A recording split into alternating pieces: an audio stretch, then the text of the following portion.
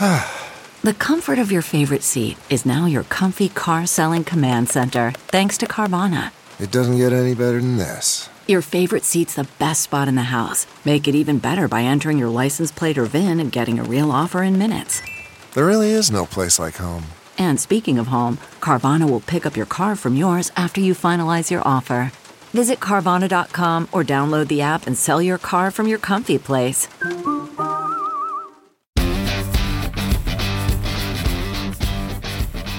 Hey y'all, I'm Jen Horonjeff, founder of Savvy Cooperative, and I'm thrilled to be here on the Offscript Media Network to talk to you about a dirty little word, non-compliant. Because patients are labeled non-compliant all the time, but more often than not, it's because the system hasn't been designed in a way that works for them. I truly believe that patients have the power to influence the future of healthcare. So join me as we take on healthcare and challenge the status quo, because sometimes non-compliance is what moves the needle.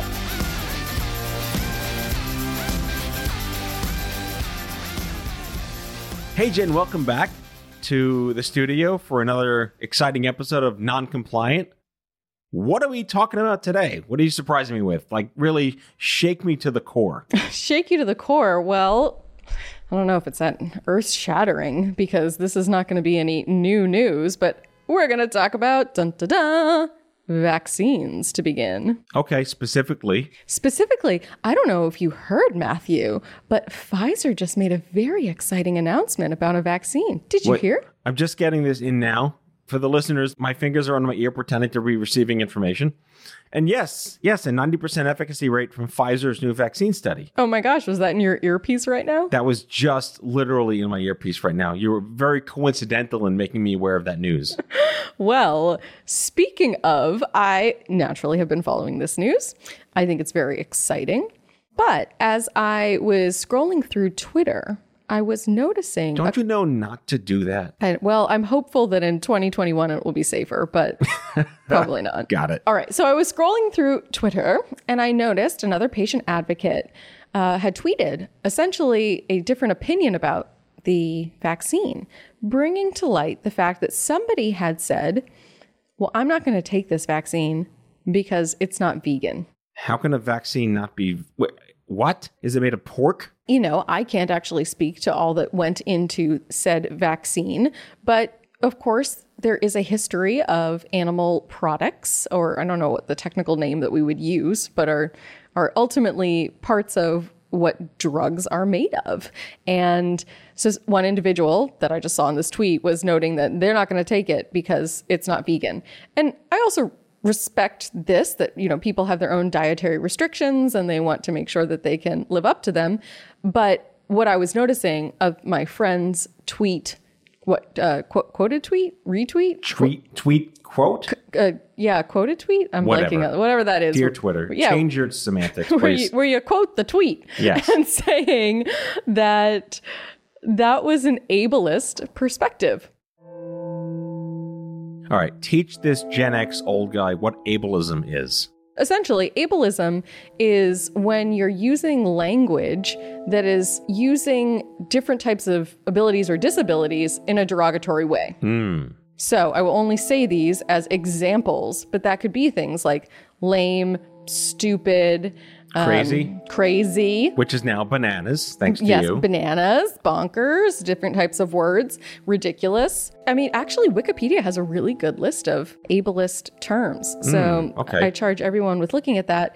But essentially, it's a way of identifying that people with certain types of physical or health privilege are able to do things or say things in a way that is undermining those that have different sort of experiences. And so in that case, it is ableist to say, I'm not going to do this, because essentially it's like you have the luxury to be able to make those kinds of decisions. Because here, this person saying, I rely on these types of therapies that are saving my life, so I don't even have the ability to make the same choices as you do. It's like denying the smallpox vaccine because for some reason you were infected by a duck and you don't eat duck. That doesn't make any sense. What you are not seeing is this very confused look on my face as I try to follow what this. If you are, what if you don't eat insects, right? I'm making this up. You're anti-insect. That's your dietary preference, your religion. I know bugs. You get stung by a bee. You have to be injected with bee venom to be de-beed. Did I get any of that right? No. I see where you're going with this, and we're going down a rabbit hole here. Or you don't need snake, but you need the snake venom to unvenom yourself. Yeah, I mean, these are kinds of things. And so these are sorts of types of choices that some people are making, but others, because like you say, it could be for religious reasons or otherwise, that some people see it as less of a choice, but some people on the opposite side are seeing it less of a choice because they need these types of things to stay alive. They need the snake venom, which is actually a terrible analogy when we're always trying to steer people away from like snake oil. Yes. So we're not talking about that, but... How do you make snake oil? You just wring out the snake or something, like an almond milk kind of thing? I don't know. When I think of making snake oil, I think you're just making a bad marketing campaign for some crappy product. It had to come from something, though. Anyways, I digress. But what you're saying is, as I'm now starting to process, is... I need this drug to stay alive. Like, let's say chemotherapy was made of filet mignon, right? And yet you don't eat meat. And you say, I'm denying chemo because it's made of filet mignon. And yet you're risking dying because you don't get the medicine that you're being so bougie about being offended by. Well, again, I don't want to, it's always bad to make sort of blanket statements around people's choices because we don't know what's influencing them per se. But I think it is drawing some attention to the fact that people are using therapies like this to save their lives. Yes. I mean, the amount of animals that I have put into my body through non-traditional means, meaning I have not eaten them, that are coming through the types of drugs that I have. I've got mice and pigs. I've got rooster combs. I think it's bringing to light the fact that, when I saw my friend's tweet about this, it was an aha moment of this individual is talking about how they need these types of therapies to be able to live. But I think it also introduces, as I mentioned, I don't know why this person is vegan. Perhaps, again, it could be for some other reason, but that they don't feel like they can take the vaccine. So there's always these different sorts of ways that we need to be looking at people and whether or not they're able to follow a treatment plan. Listeners, I'm literally staring blank-faced at Jen right now because I can't wrap my head around the idea that you would deny yourself medication that will allow you to live against the variable that it's made of a molecule of an animal that you don't eat. And that's, I think, a really, really important point, and to even think about animal testing and how much that advances science and trying to make sure it's done humanely. It's funny, in, I think it was 6th grade, my 6th grade class all made like speeches about things that were important to us. And my dad recently found this book. I wish I had it with me. It's like, the spiral bound notebook. And mine was about animal testing. Wow. I know. You were woke in 6th grade. I mean, there's actually pretty funny. How old what year would it have been? But somewhere in the 90s. And looking back on them, I remember there was one about like women becoming president that you're like, what? These kids were so smart.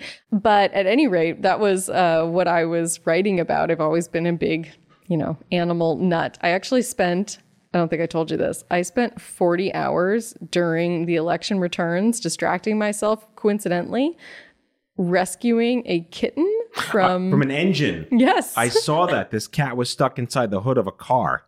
Yeah, I tracked that kitten for 40 hours and I caught it and I rescued it and it was great. That might be the most unique, unintended distraction from election nausea. It literally started at like 6 p.m. Tuesday night of the election and then went for 40 straight hours from there. Wow. So I am certainly an animal lover. Disclaimer, kitten's fine. Kitten is fine. Kitten is with a rescuer, living the dream. But, I think about all these things. I think about some of our pharma clients who do interesting things to recognize the sacrifices that the animals that they have in their labs have made. They have memorials for them. people do different ways of honoring these types of animals that are essentially contributing to clinical research. I have one eyebrow raised for the listeners this is taking me a little bit aback. Is this a thing now? What we're doing is helping to recognize the sacrifice animals make on behalf of humanity and medical advances. Is that going to satiate people that won't take the medicines because of animal harm or what they don't eat? Hey, I can't answer that, but I think You should be able to answer that. I can't. I mean, this is where, just from my personal perspective, I love animals, but I also respect science. So it's wanting to make sure that there is humane treatment. So I think that it is wonderful that companies do these kinds of things to be able to not just look at them as, petri dishes or whatnot, but they're actual living beings. So it kind of reminds me, and I can't speak to whether this still happens. I'm sure it does at small percentages, but when you're a minor with cancer, your parents can be the ones to ultimately determine whether you live or die, because you can't make legal choices on your own behalf. And when you're 17 and 11 months old, you still can't do that. And there are factions, I'm not painting with a brush at all, these are anecdotal stories I've heard working in patient advocacy for so long, where the whole, it's God's will for you to live or die, and you have no choice in the matter because you can't make that own decision by yourself. Is that a version of that? Of I'm going to take the risk of not getting this vaccine because my moral compass outweighs the benefits of my living on this planet? Oh man, we went down a rabbit and full hole. Camus. Yeah, we're in deep philosophical hell right now. We're deep in it off of one person's perspective. So let this be also a PSA that you can't only ask one person, yes, or you only have one person's perspective. But it does line up the opportunity to have the narrative in play if it becomes a larger thing. Oh, I mean, of course. And I am very pro-vaccine. I think that we absolutely need to make sure that we are protecting the public. And as somebody who is immunocompromised and is not advised to take certain types of vaccines, live vaccines, which are different, it means that some of us are really relying on that herd immunity that comes from other people getting vaccinated. Yes. Ding, ding, ding. So, it's terrifying to think about that. I mean, that's the great thing. Not that I want people to listen to what I'm about to say is an excuse to not get vaccinated, but the fact that there is supposedly, so far, 90% efficacy with the Pfizer vaccine is already a good start to help cover for those people that are late to the game getting vaccines. Or morally opposed because they don't eat pig. You mean, that is, of course, not the only reason why there's that anti-vaccine movement of thinking it causes... That's a whole other show. But in terms of just this, the seed you planted in my head about this particular episode of Noncompliance is, I'm not going to do that because I don't eat that. And yet it's a molecule of something grown in the lab by a bunch of AI machines doing chemical things. Well, yes. However, people who are vegan also won't use certain types of skin products. I get that. But those are lifestyle choices. This is a life and death choice. Again, I'm going to make the caveat that for some people, it might not be a lifestyle choice. There's always the segment that, not that I have an allergy to an animal product, but I have developed some serious contact dermatitis type allergies. So there's certain things that I can't have in products. You complete me.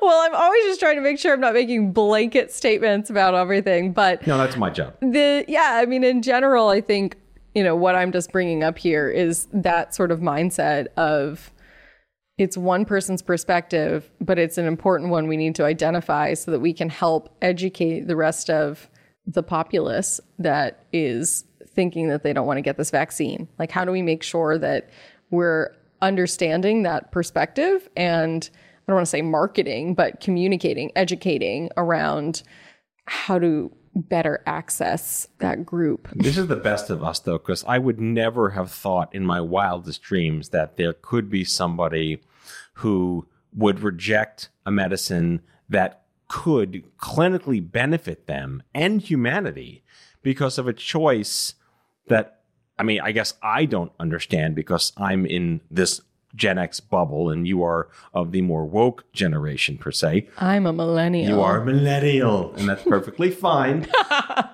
With all your faults, I love me still. I love that I got permission to be a millennial. That's the best part. I feel more educated. I feel a little unnerved, which is kind of how I like to end my day. But well, glad I could provide that. Yes. Mission accomplished on this episode of Noncompliant.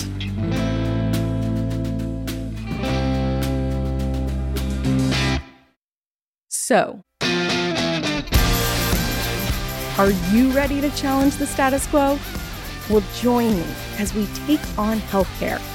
Whether you're a patient who wants to share your story or a company who needs that valuable patient input, well, come on over to Savvy Cooperative.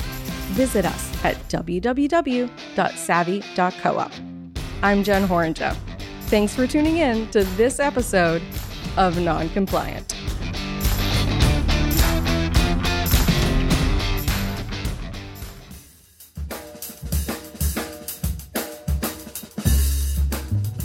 That's all for today, folks. If you like the show, be sure to subscribe, leave a review, follow us on social, and tell all your friends to listen. Out of Patience with Matthew Zachary is a product of Offscript Media. Our executive producer is Matthew Zachary.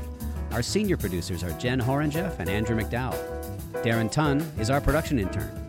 It is recorded, mixed, and edited by Matthew Zachary. Our theme music is by the Mike Van Allen Quintet and by Mara. For advertising and media inquiries, email media@offscript.com.